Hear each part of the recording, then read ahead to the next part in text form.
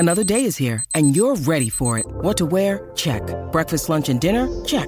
Planning for what's next and how to save for it? That's where Bank of America can help. For your financial to-dos, Bank of America has experts ready to help get you closer to your goals. Get started at one of our local financial centers or 24/7 in our mobile banking app. Find a location near you at bankofamerica.com/talktous. What would you like the power to do? Mobile banking requires downloading the app and is only available for select devices. Message and data rates may apply. Bank of America N.A., member FDIC.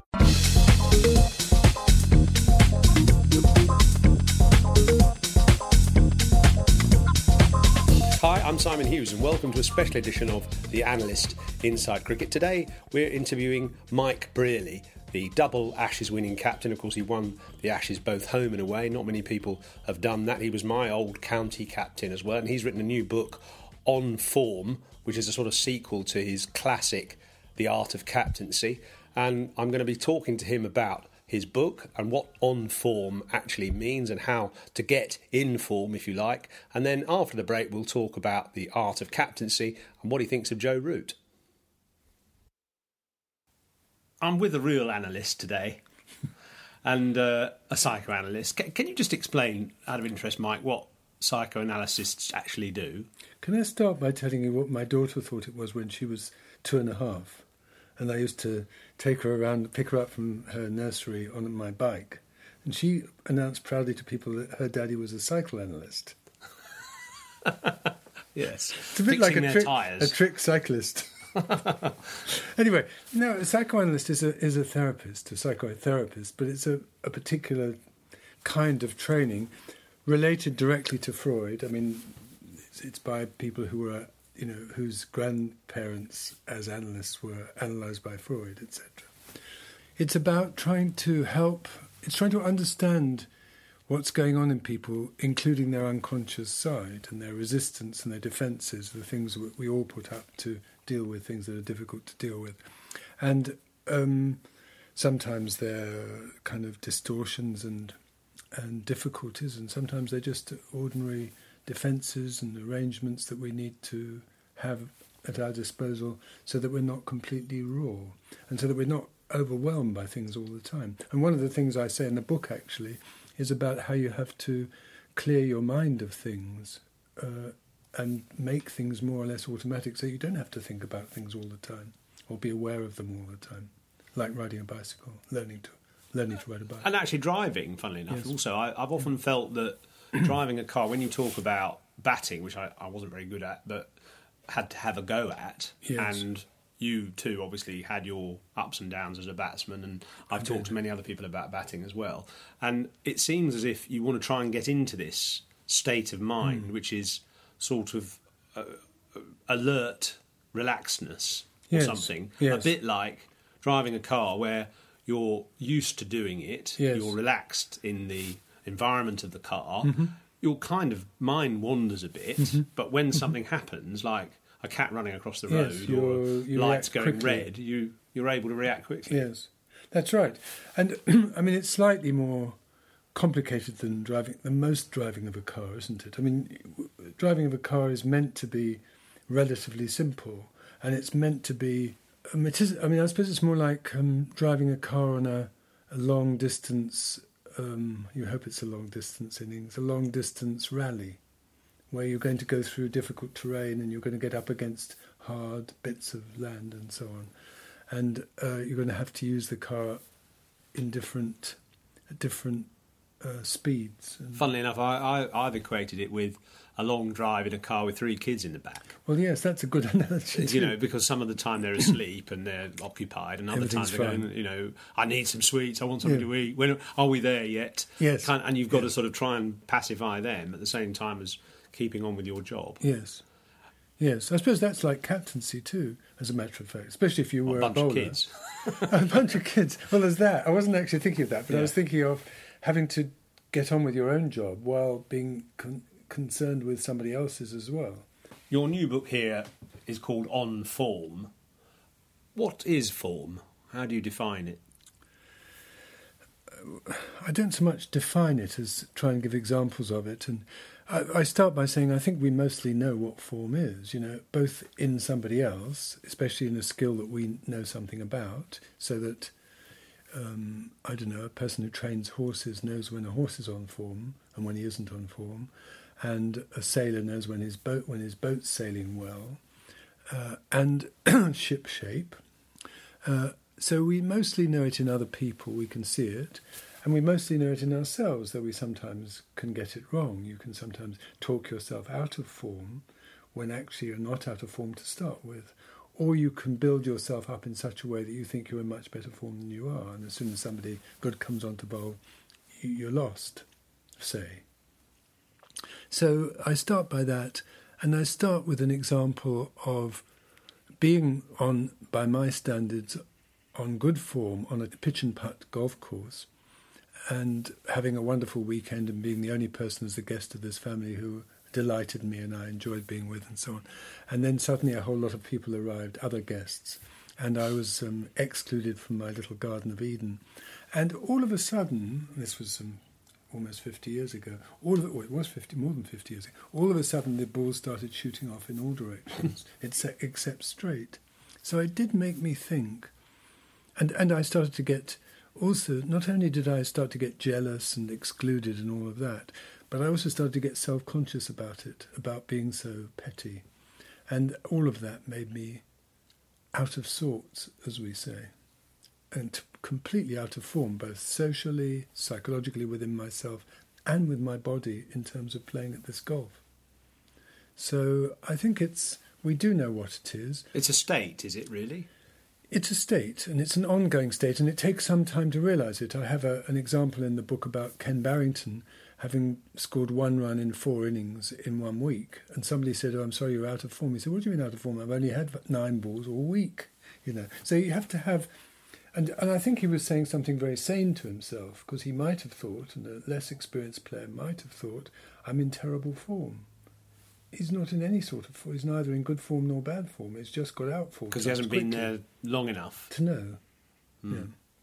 And what's the difference between form and confidence, or are they the same? Well, confidence is more simply psychological, whereas form is a more objective state of mind. I mean, I've said that other people can tell whether you're on form or not, probably as well as you can, by watching you. Whereas confidence is a purely psychological thing. And of course you can be... Confidence is a very good thing a lot of the time, but you can be overconfident, and you can need a bit of doubt and a bit of questioning, or self-challenge or challenge from other people to bring you down off a level of complacency or arrogance or conceit or something like that. So it's not the same as confidence, but confidence enters into it quite a lot. And sometimes I suppose confidence leads to form. Yes, and lack of confidence very quickly leads to not being on form, and vice versa. Yeah. So not being on form tends to make you more and more unconfident. In fact, one of the things I write about form is that a really good performer at cricket or in other walks of life holds on to their being good enough even when things are going badly for them, including them being out of form. So you don't lose touch. I think I can remember feeling I was not only rubbish as a batsman, I was rubbish as a person and a personality because of having lots of low scores or not playing well for a while. And I think a more resilient person would remind himself or herself of their capacity, their skill, of their form in the past, of the fact that their bad performance may not be only a matter of being out of form either. It may be that they've had some really good balls, they've been good enough to get an edge several times, they've been playing against bowlers who are exceptionally good, for example. I suppose, moving on from that, you would be an admirer then of somebody like Alistair Cook, yes, who never particularly looks like he's in form, but gets runs and doesn't really care how he looks. Yes, though you do get a sense of him being on form. It's just not a glamorous form of form. It's not a Peterson form of form. It's more like I suppose it's like a bit like a Boycott or a Gavaskar form of form. Very from my day, or an Atherton. I do say about Atherton, I do talk about Atherton's innings of 10 hours at Johannesburg when he got 180 to save the test. 175. 185, yes. And Shield Berry, who wrote about it and interviewed him afterwards, said he wasn't at all tired. You know, it was as if he'd been doing something that was just coming easily. So I did give that as an example of not only being in top form, which he was, but being in a sort of zone which can feel like nothing perturbs you too much. He was sort of serene or tranquil.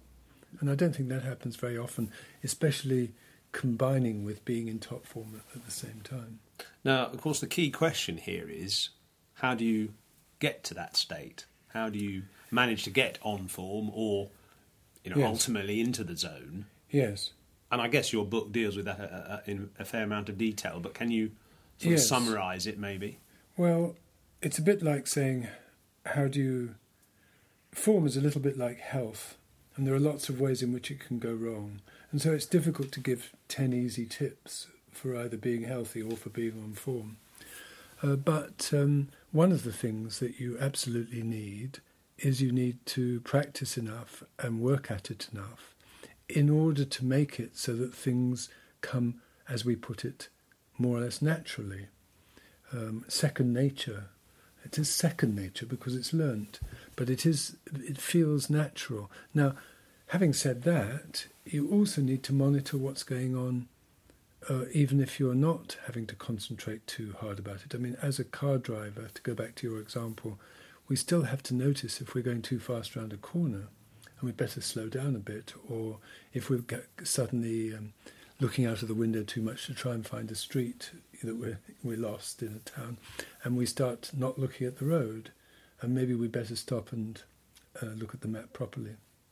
So practice, hard work, monitoring, discipline, all essential, but having achieved something of that to whatever level we are, then it's important to be able to let go of having to control it consciously and be more in the zone. And I've encountered that in people other than sportsmen. I think you get it in conversation, you get it as an actor, you get it as a musician, you get it as a surgeon even. You probably have to not worry too much or you won't be able to do the job. Yes, and that worry is an interesting one because taking the kind of opposite view for a second, people who are not on form or not confident, you've quoted Hamlet here, "We're sicklied o'er with the pale cast of thought," meaning constrained by, fear of failure, I suppose. Fear of failure, not being able to decide what to do in his case. Should he murder his uncle, kill his uncle in revenge for his father, or not? Was he quite sure? And, there's a famous version of Hamlet as procrastinating or not sure what to do. So he was sicklied over by thinking this way, that way, the other way. He couldn't get on and do the job. And I think in a physical activity like playing a sport, that's especially acute. Though the same thing can happen as a psychoanalyst. Sometimes I have to let go of being too anxious or trying to work it all out and sit back and just see what's coming my way from the patient and try and sometimes let myself say something even if it's might be felt to be rude or difficult to take. So I think, yes, we can be very easily sicklied or made sickly, made not very competent and not very practical. And I suppose translating that into, say, batting, I mean, you give a couple of examples of Mike Gatting being nervous against Malcolm Marshall and worried about a particular ball and therefore getting out LBW, not playing a shot in a quite uncharacteristic way. Twice in the Test match at Lord's. And as he said about that, if that had been a county match, he'd have hit both those. They were straight balls. They didn't deviate. But he was looking for the outswing, which Malcolm Marshall, of course, could do. And he was tense and a little bit thinking about mustn't get out tonight and overcautious and thinking it's a big match at Lord's. England would rely on him, all that stuff. And he, anticipated outswing when there wasn't any. And he'd have played those balls straight back down the wicket if it hadn't been a Test match or he hadn't been thinking in that sort of way. It's funny because I talked to Mark Ramprakash about this and there's an example of his early career playing against the West Indies where he got lots of 20s and then he got out and often he said, I saw the half volley outside the off stump, but I was nervous to play a big shot at it in case I edged it. Yes. And Desmond Haynes, who then came to play with Mark at Middlesex, used to say, well, my view is, if I see a half volley, I'm going to hit it for 4. I've got no doubts about it. Yes. And the interesting contrast in their Test careers, Haynes 20 centuries and Ramprakash 2. Yes. And there probably wasn't that much difference in their physical skill. I agree. But maybe a lot of difference in their mental skill. Absolutely. Harry Sharp, the old Middlesex player and scorer, saying to us that Ramprakash was the best player he'd seen coming through Lords since the war, since Compton Edridge. Yeah. And yet he was slightly disappointed in Test matches. So the counter to this fear of failure is to try and get into this relaxed state. But it's not a particularly easy thing to do. And you've seen bowlers and batsmen so constrained by the fear of something going wrong. Yes. And yet, actually, it goes wrong for everybody more than it goes right. That's right. That's right. But how can you convince yourself of that? I compare it with going for an interview. And if you're really worried about getting the job and anxious that you won't get the job, but it's something you desperately want, it's going to be much harder for you than if you go there thinking, well, I might be interested in this job, but there'll be other jobs coming up if I don't get it. I'm not even sure I'll take it. And you can go there and have a good time and relax and say what comes to mind, and you feel free. And so I think if you can, on the one hand, you have to take the fact seriously that you do mind in sport, and it matters to you whether you do well or not. And on the other hand, that it doesn't matter all that much. I heard somebody say on the radio today, well, you're not going to be dead if it goes wrong. But you are if you're batting, because it is like a death, isn't it? It is like a death. But nevertheless, you have to realise it's not a real death. You'll have another go. Yeah. So I think you have to talk yourself, as it were, or think yourself, or allow yourself not to think, and get into a state where it matters and you're fully concentrated, but it isn't the end of the world. And I think some people can have that feeling that it's the end of the world. I mean, Jonathan Trott, I write about in the book, who wrote a good book about it, a very good book about his anxiety attacks, really, on the cricket field against Australia. And, you know, he was so anxious, he was doing everything wrong. His head was wrong, his legs were wrong, he wanted not to be on the field, he wished a pylon would fall on the ground and the game would be called off before it started. Every time he made the slightest mistake, he thought people were mocking him and ridiculing him, humiliating him. And he knew somewhere that wasn't true, but he couldn't get out of that state. And it's a terrible state to be in. It's horrible. And how you get out of it, well, I've made sometimes nudges of the kinds that I'm talking about, giving oneself or somebody giving one, do help, but sometimes they don't, and one needs a more radical piece of help, as he got from a psychologist, though, and it enabled him to play county cricket again, though not quite Test cricket again. You also write about fear of success, which I think is an interesting take on the idea of apprehension, and I suppose it relates a little bit to what you're saying there about wanting a job so much that you're almost too uptight about it. And there have been lots of cases where sportsmen have got to almost the pinnacle. Yes. Obviously, Jean van der Velde at the Open at Carnoustie, for example, who only had to play a relaxed couple of holes to win. Defensive, cautious ones. He went for the glory shots, and where he could have just sort of trundled it down the middle and taken a 6 and still won. He had 3-stroke lead, and then he got in the brook and had a hack at it and all that, sort of consumed by madness, basically. Yeah, exactly. Was that hubris?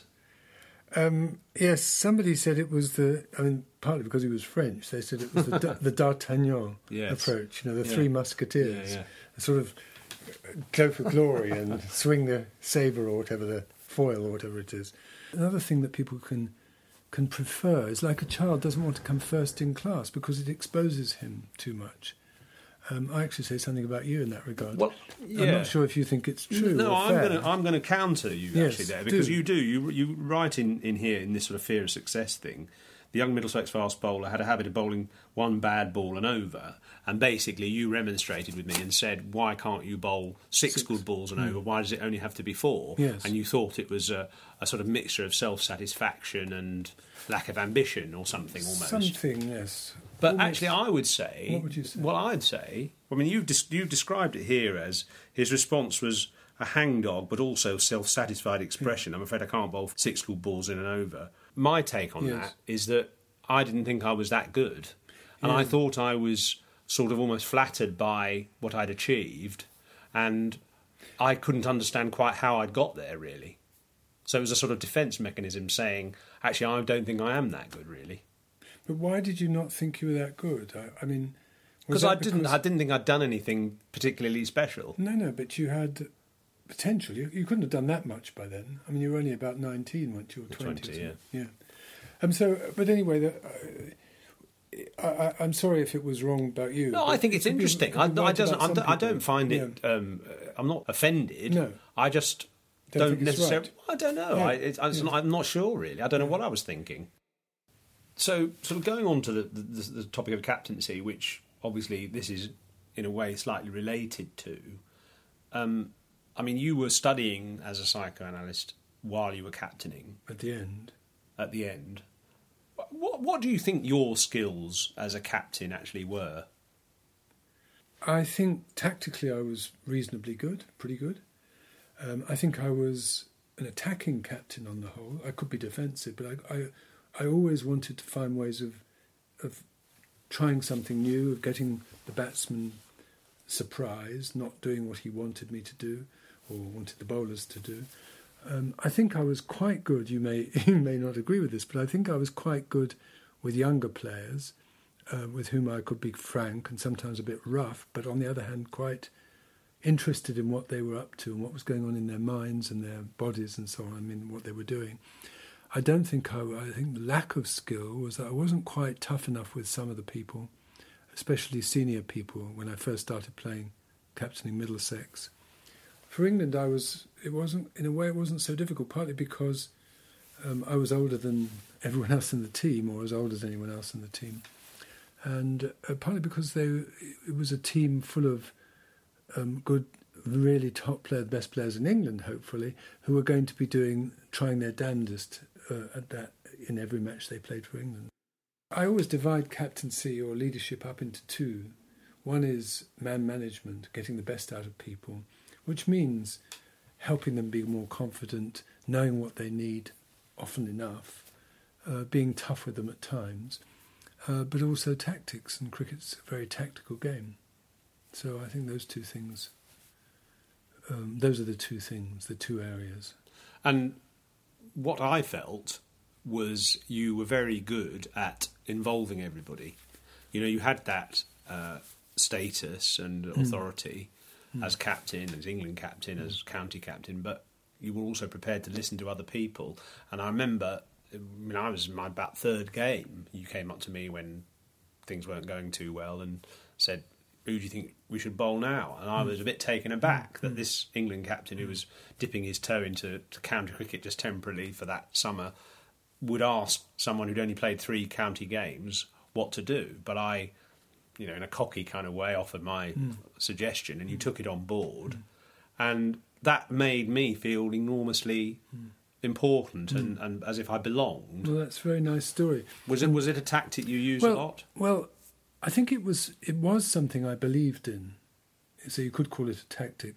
But I think it was also something that came naturally to me. I mean, I was interested in what people thought and said, and I was curious. I mean, one of the Middlesex players did say to me once, he only asks us when he thinks we're going to give him the answer he wants. But that may have been true with that player more than it was with you or Gatt or Mike Smith or Clive Bradley or quite a lot of the other players. So I think it was something I both did more or less spontaneously and something I believed in. Because you never know where the next good idea is going to come from. And I also thought I wanted people thinking like captains, not just about their own game. I believed in that. I thought it added to the team effort. Of course, it's like I say so in the book, or I think I do. It's like a family which is full of arguments and debates and discussions, and sometimes even fights or fierce arguments. But on the other hand, it's fully alive, and I thought that was where you're going to get best a sense of really going for it together and a sense of cohesion and ideas. Now, England are heading off to Australia, and Joe Root is captain, 7 tests under his belt as captain. Mm-hmm. He hardly captained at all before that, hardly been captain for Yorkshire. Obviously, Alistair Cook was the predecessor. He'd hardly captained for Essex before that. Do you feel the art of captaincy is in decline or is perhaps undervalued? Well, I think it's shifted, partly for the reasons you've given, that people are now contracted centrally if they're good England players, and the best ones get contracted at an early 20s and probably are contracted for the next 10 or 12 or 15 years. So then they're often not available, so they can't be county captains. And a lot of the best captains did have experience of captaining in county cricket. Such as you? Such as me. Keith Fletcher, I thought, he didn't have much of a chance at it, but he was he was a very good captain. Brian Close, Railingworth captained in county cricket. A lot of people did. Cowdery did. Ted Dexter did. So I think that's one thing. And the second thing is managers, coaches, numbers of people around the dressing room, batting coaches, bowling coaches, fielding coaches, eating coaches, rubbing coaches, that sort of coaches. Yeah. There's so many. It's like another team that you have to cope with. Now, if they're good, and if you get on with them and they help you, they're helpful to you, I think that's marvellous. I'd like to have had it. But if there's a problem there, it's worse than if they're not there at all. So I think that the role of the captain becomes a little less plenipotentiary, if that's the right word. Where you if you're captain of a county side in 1975 or 80, you'd run the whole show really. You'd arrange or get someone else to arrange who was driving the cars and who was taking who where, and you would organise the nets probably. The coach might do a bit of that, but you'd organise it as first team. You'd more or less pick the side. There would be but there wouldn't be a coach. There was a coach, but he wouldn't do much with the first team. He did it with the second team players. And that was useful. Of course, you got second team players or under 25 players coming in who knew quite a lot of what to do and how to go about things. You were the sort of big boss, and for better and for worse, it was down to you. Whereas now, I think there must always be some degree of overlap between areas of responsibility between the captain and the coach. So it does make it a bit more confusing, I suppose, in a way. Yes, for better and for worse. Looking at the challenge facing Root now in Australia, how would you assess it? Well, a lot hangs on this one person called Stokes, Ben Stokes, who I've got a lot of time for. And I'm very sorry. I'm saddened by his eruption, whatever exactly happened. I think the law should take its course like it would with any other person. That seems to me absolutely essential and presumably will happen. But once it's happened, I don't think the cricket authorities should get high and mighty with him. I think, it isn't the worst thing in the world that he did. He probably started off by... I haven't even seen the YouTube thing, but he probably started off defending somebody, and then he got some sort of hyped up state of a violent kind that young men are liable to get into, especially men with spirit and force and aggression, which is largely proper aggression on the cricket field and elsewhere. And he was wrong, and I guess I'm pretty sure. And he shouldn't have done it. But I don't think we should get too high and mighty about it. He's a human being, and he's subject to forces which he has to learn to control. And but you're saying that you think that he's a key Root is sort of hamstrung by his absence. Oh, absolutely. It's two players. He's two players and the best fielder in the team too.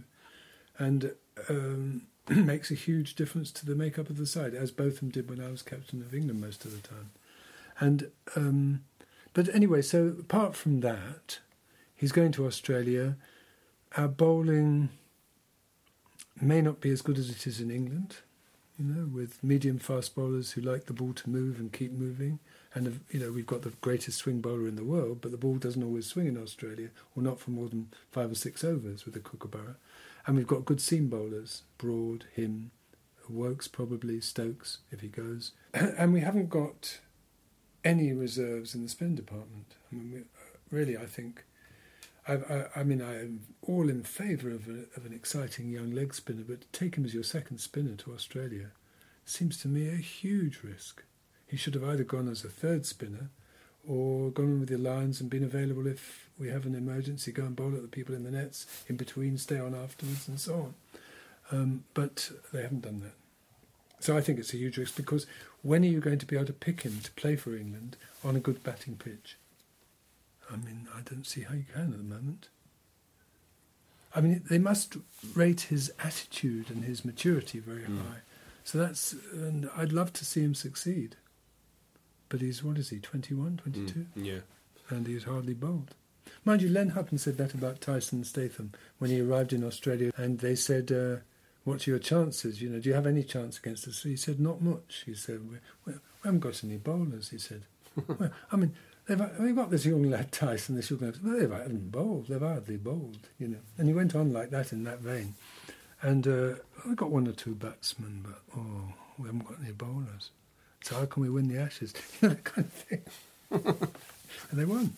So maybe he should try that line. Well, I was going to say, how do you deal with the going out to Australia? Because... you're obviously going to get barracking, and didn't they call you Ayatollah or something? They did. You had a beard. And... I had a big beard, and they called me the Ayatollah.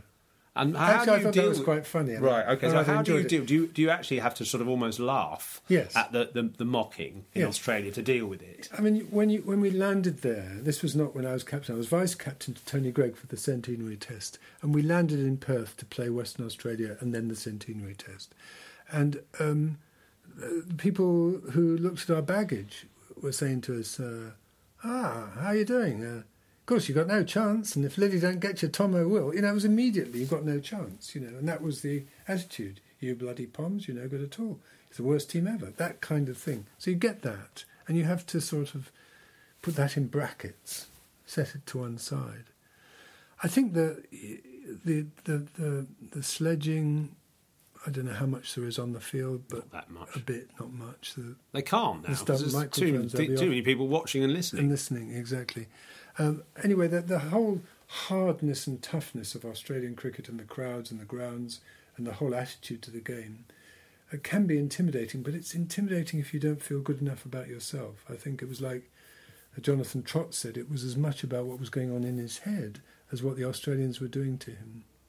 So I think it's, I think Joe Root seems to have a certain perkiness, which I quite like. He puts people's backs up occasionally, like Warner's back up the time he threw a punch at him. And he can be a bit a little bit cocky, but that's no bad thing. A little bit of... I think it's cheek, isn't it? It's cheek. Which is quite admirable. Cheek. I think so too. And he'll grin. If he plays and misses early on or someone drops him, he'll grin. And they think, what the hell do you think you're laughing at? Anyway, I think this is sort of how he's going to deal with things, and I think he's got a confidence. I think he's helped by the fact that he's such a good batsman. I think his approach has been good so far. I mean, it's not perfect, but who is? And I think he's. I think he seems to get on with the job. He seems to ask people's advice, but he makes his own decisions. A lot of time for him, but it's hard. Now, Root has the task of obviously trying to retain the Ashes. Ben Stokes may or may not be part of that side, but in a way, Stokes is quite a similar character to Botham, who you captained. So, how can Root get the best out of Stokes? First of all, I was his first captain for England, and so he was raw, young, completely, not overawed, he wasn't, but respectful. I think he valued what I did for him too. But I could take him off after 3 overs because he was bowling, as I put it in the book, medium pace half volleys. And he could get angry about that, but he would soon come round, and it would sort of provoke him into running at the crease more, which I think he needed to do.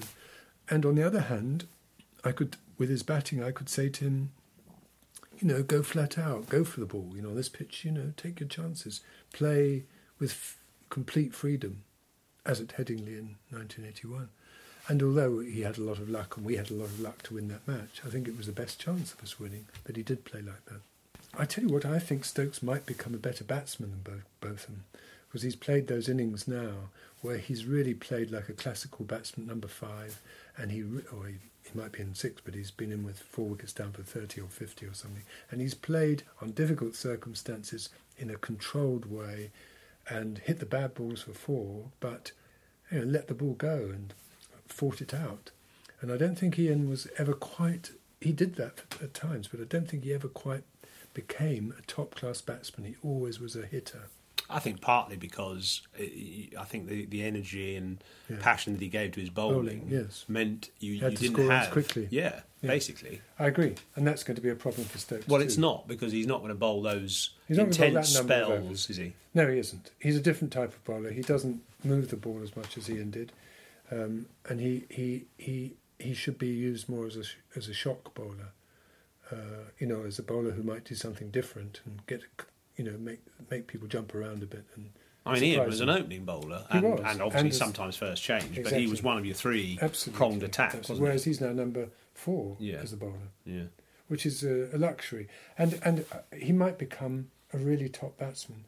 So I imagine that would be not a big problem in Root's mind. He might... What, are you saying in a way it's harder to manage a bowler than it is to manage a batsman then? Or just that No, I'm not saying for either of them. I didn't find Ian hard to manage, and I don't think he'll find Stokes hard to manage, partly because he's such a 100%er and so good, and plays entirely for the team, as Ian Botham did. They're selfless but ambitious and strong and extremely capable, and they've got a bit of strut about them, like Viv Richards or Shane Warne. And does England's fortunes hang on whether Stokes plays a part then, do you think? Well, I think it might, frankly, because I think he's key. I think he's one of the best batsmen we've got, and a very, very useful bowler and a brilliant slip or gully fielder. So, yes, I think he's key. You finish up your book by saying that everybody's worried about form and confidence and achieving things, but in the end, the journey is possibly more interesting than the end product, or more satisfying than the end product. Possibly, yes, because we always think there's something else we're going for, but actually we're living our lives all the time, and we're having our career as a bowler, a batsman, or as a cricketer, or as a psychoanalyst, or whatever you are. And secondly, I think the point I'm making is not just we'll be happier that way, but we might be more successful too. But if we keep thinking of end products and distant matches, you've got to be completely in the present when you're doing something like sport. You have to receive what comes at you and take the bit between your teeth. And take a few risks. I mean, you finish up by saying take a journey or two and get lost. To find out what it's like. And also not to... that we also learn from failure and from getting lost, metaphorically and literally occasionally, but getting lost and not being too frightened of that, so that we are not too frightened of the new or the unexpected. I think that's also a great skill. I mean, I can see that better now at my vast age than I could see when I was struggling as a batsman. Well, it's always fascinating listening to Mike Brearley. You just sort of feel a little bit inadequate, actually, listening to his range of knowledge on so many subjects and his sensible intelligence and his clairvoyance as well, I think. So that's the end of the podcast for this week. We're having a break next week, and the week after we'll be looking ahead to the Ashes. So I'll speak to you then. Thanks for listening.